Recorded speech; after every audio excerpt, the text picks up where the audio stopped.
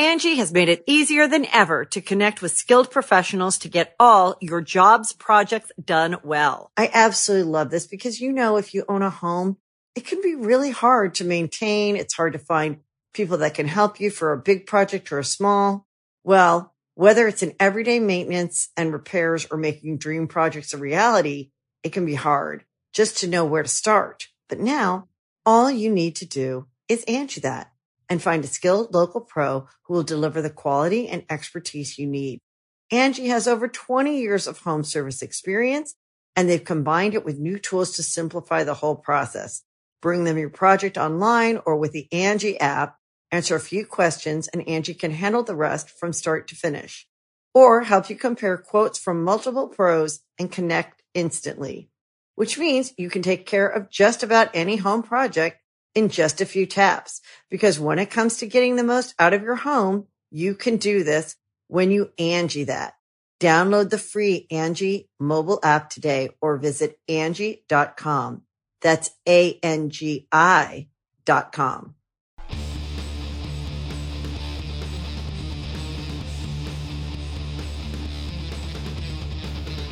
Hey, friendo, Steve here. And Larson. And welcome back to Going In Raw News Brief. Quick reminder, tonight we're going to be doing our SmackDown recap right after SmackDown.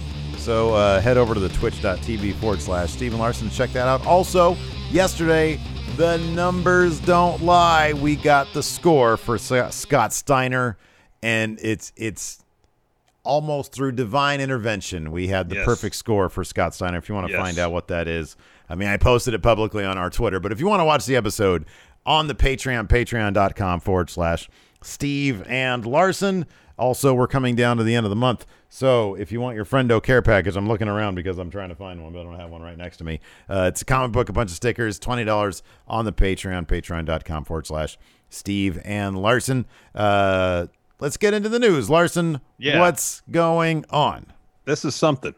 I didn't really expect this, but I guess depending on one's perspective, it makes sense. So we've all been assuming that Hangman Page was going to win the AEW title from Kenny Omega in the main event of All Out. It seemed a certainty. Yeah, man. And then Wednesday, they had Page and Dark Order lose to the Elite. So, we always thought there's some, story devices they can employ to have the match happen again. What, according to Dave Meltzer, apparently it's just not happening because he's part of at least not happening at All Out. Meltzer notes that, quote, at one point it was the plan, but plans change, and mentions that commentary was bringing up Christian as a potential title contender during his match at Fight for the Fallen. Meltzer also adds, quote, they've done angles to where they could do Cage and Eddie Kingston both against Omega, but Christian feels to Meltzer, not me, like a match for a major Dynamite, and Kingston could headline a pay-per-view, but with the additions, maybe it's a TV match as well. You could assume that the apparent addition of CM Punk to the AEW roster could be motivating some creative changes for All Out, considering it is in Chicago. And if early ticket sales for Rampage, the first day entry indication, fans are indeed eager to see Punk return. WrestleTix, which is a great Twitter account. If you're in any way interested about wrestling ticket sales, WrestleTix is great. They update ticket sales really regularly. It's awesome. WrestleTix mentioned that, quote, AEW sold more than 10,000 tickets today so far for the first dance at the United Center, and this is during the pre-sale, just a pre-sale. The general on sale is going down Monday. So I'm hoping this is the case where they see this, All Out probably being Punk's first match back in Chicago. They don't want that to overshadow anything else, like major story beats they got going on. And so they're pushing Kenny versus Page to maybe the New York show, at Arthur Ashe Stadium a month later, or later that month, and have the title change there. That could be. I don't see any scenario where Hangman Page is not the person who beats Kenny Omega. There can't be. Yeah. There's a couple things at play here. You could be right in that they might think that Punk's first match back would overshadow things.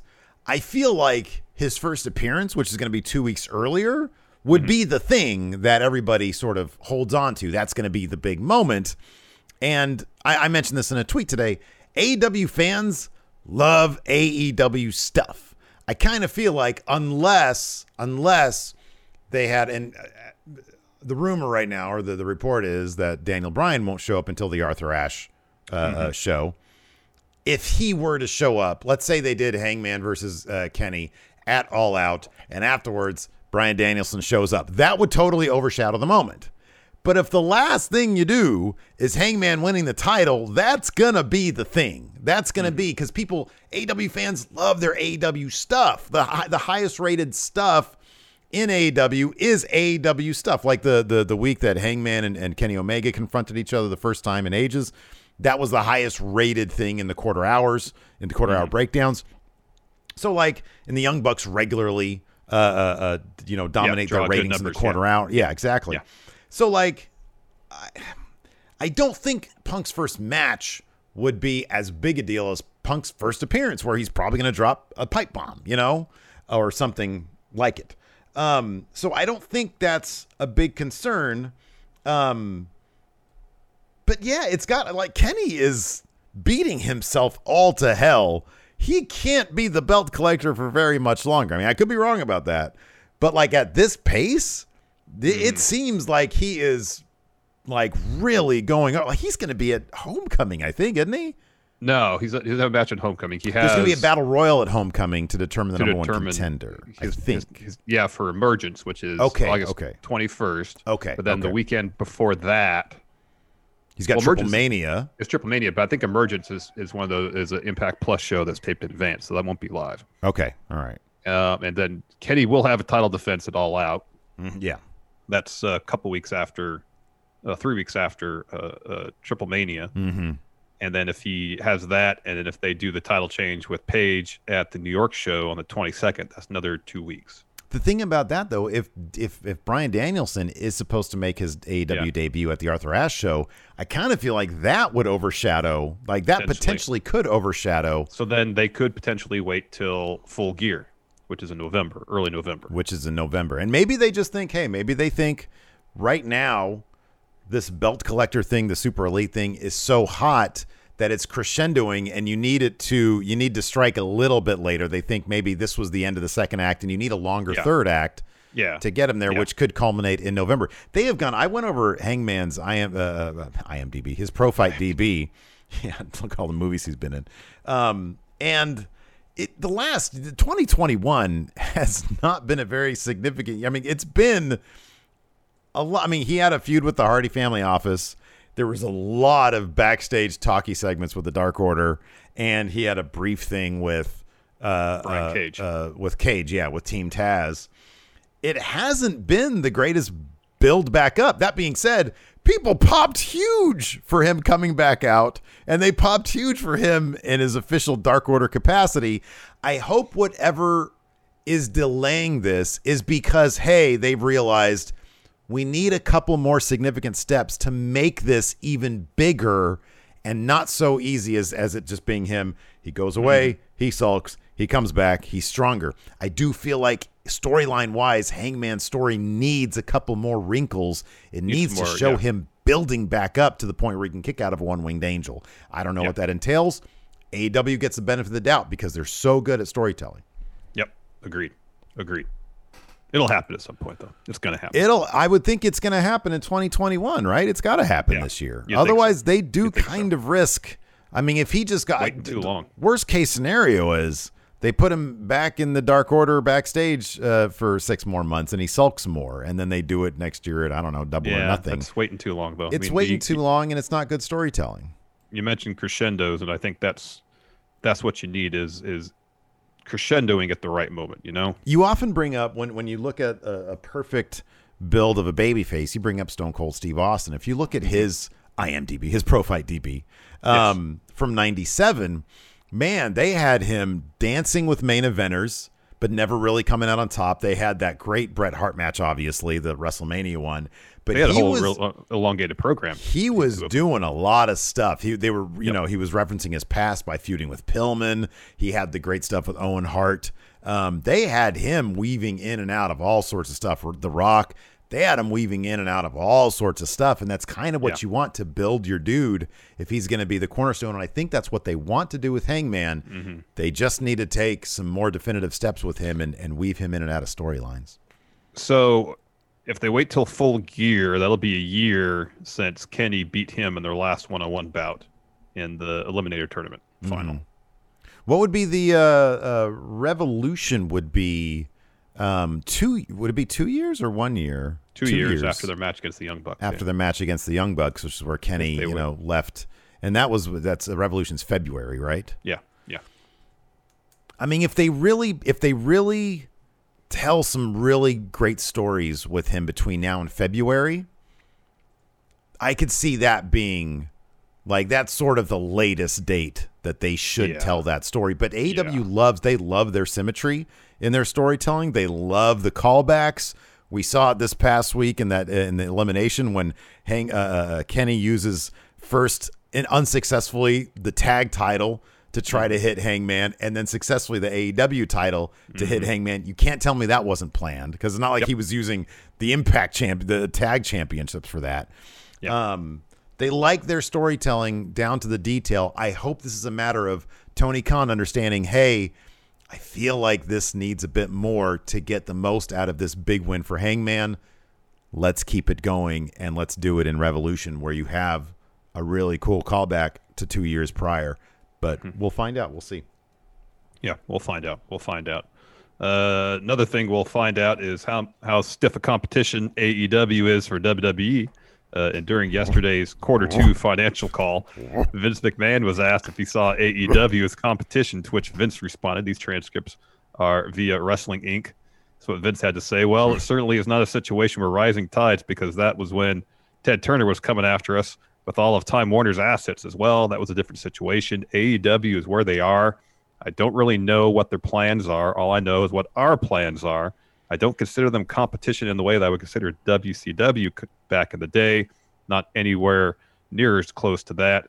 I'm not so sure what their investments are as far as their talent is concerned, but perhaps we can give them some more. Is he saying he wants to cut some people again so that AEW can sign them? Yeah, is that like some, kind of backhanded way of saying, well, they're taking the people that we don't want anymore? Yeah, I kind of feel like that's what that is. Perhaps we can give them some more. I don't know. Nick Khan, WWE president, added his 2 cents as well, saying this is this. Yeah, okay, great. I'm glad that you put this part in here. Yeah. I think the way we always look at these situations, it's sort of like a horse race where the horse has blinders on. We're looking straight ahead at our lane and making sure that we stay in the front of the pack. At the same time, everything is our competition. I should have phrased that. Everything is our competition. Someone had a line a couple of weeks ago that we all chuckled at and agreed with. Sleep is our competition, right? He said, right? Sleep is our competition. I mean, the joke writes itself when you're watching Monday Night Raw and it's 11 o'clock at night. I know. You're basically falling asleep. Yeah. Kind of a weird statement to make. It is. It's silly, but I mean, you understand where they're coming. I understand where they're coming from. Yeah. I mean, he continues. I mean, there's a follow up to that particular quote. He also said, if it was up to us, people could be up 24 hours a day watching content from different content providers, hopefully including ours. So we don't look at any organization particularly as competition. Yet we see everything as competitive with what we're trying to do in terms of eyeballs. So, yeah, look, in one way. In one significant way, at least, AEW totally is competition, obviously, because they're competing over talent. If WWE sees talent that they like and they get signed to AEW, well, their competitor just signed them, so you can't.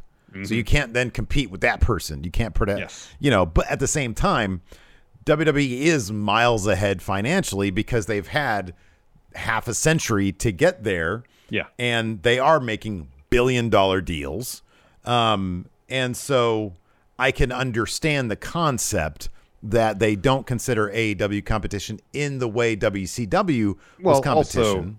Also, WCW, whether it was a stated goal or otherwise, if they put WB out of business, so be it, Mm-hmm, yeah. And vice versa. Whereas AEW seemingly has no desire to put, or the means to put WWE out of business. Mm-hmm. I'm sure Vince wouldn't mind if AEW was out of business, but I don't think he's going to tailor his business plan to make that happen. Right. They are. Yeah. I mean, back in the day, WCW was under the umbrella of Turner. And so it's kind of a reverse situation now where WWE is the big $1 billion media company. And, but, when you look at it, so it's not like WWE would have any reason to panic if, the total viewership aligned. The total viewership as a percentage is not that far apart these days. It's what, like a 1.1 versus 1.8 or maybe 2 on a good day. So yeah, they've doubled them up on Monday Night Raw and SmackDown, because SmackDown usually gets around 2 million. Yeah. But AEW's only been around in the demo is much tighter. It's way tighter. Yeah. I mean, the percentage is much, you're right. But there seems to be plenty of money to go around these days. With the way the content providers work, it's like I have no doubt that once AEW's TV contract is coming up, they're going to get a lot more money from Turner or whoever is willing to pay a ton more money. And it wouldn't shock me if Raw and SmackDown got even more money than they did on this TV deal. It wouldn't surprise me if they got the same money because, but obviously WWE wants to do better than AEW in the ratings to secure themselves better TV deals. Mm-hmm. But I think Vince probably sees that as not the highest of priorities, given that they're looking to monetize all this other stuff as well, like which they reference in the thing, the A&E biography stuff does really well. All their other stuff, seemingly there is an audience for it, and they can monetize that quite a bit. But I mean, so Vince McMahon is probably right in that he doesn't see AEW as competition in the same way as WCW was competition. But obviously there's competition there. Yeah, totally. Let's talk about this. So we got a bit of synchronicity, some serendipity happening on Dynamite. Beautiful. On Fight for the Fallen this week, where we got a Domino's Pizzas ad running during a picture-in-picture commercial break while Nick Gage is taking a pizza cutter to Chris Jericho's bloody forehead. Turns out Domino's is not terribly happy about it, though. They issued a statement to Front Office Sports, which read, quote, "We share the concerns expressed about this incident and the content of this TV-14 rated program and are assessing our advertising presence on it going forward." So Pabst Blue Ribbon saw an opening here, and they struck while the iron was hot. So they tweeted in response to Front Office Sports article about Domino's considering pulling their ad from AEW, saying, quote, "Yo, AEW on TNT, let us get those spots." Also an interesting, so we'll get into what Nick Gage had to say about this in a second, but just an interesting aside of Pabst Blue Ribbon. PBR really does seem to be positioning themselves as like the beer of pro wrestling, at least this side of it. Because what's his face? Matt Cardona posted a picture on his Instagram after winning the GCW championship with a PBR in hand. I'm sure this goes back further than that. I don't know what the origin of Pabst Blue Ribbon and all that. Did they have a problem with that John Cena design? They did, yes. Yes, that's right. They did. Maybe there's that was obviously inspired by a PBR can. Yeah. Nick Gage tweeted an apology of sorts to Domino's while quote tweeting TMZ's coverage of the match, saying, quote, "I tried to cut Jericho's scalp off. My bad, TMZ. It is what it is. But yeah, thanks AEW. And thanks all MDK gang members. We showed them what's up. And also, sorry, Domino's. Didn't mean to offend you. Guess I'm too ultra violent for TV. Oh, well, all my new fans come and see me at GCW. It's MDK all effing day." Stream of consciousness from Nick Gage. Yep. Unmatched in wrestling. Yep. Yeah, man. Domino's, relax, dude. If you capture the zeitgeist in this kind of manner, if your social media people are savvy, if your marketing people are savvy, you run with it.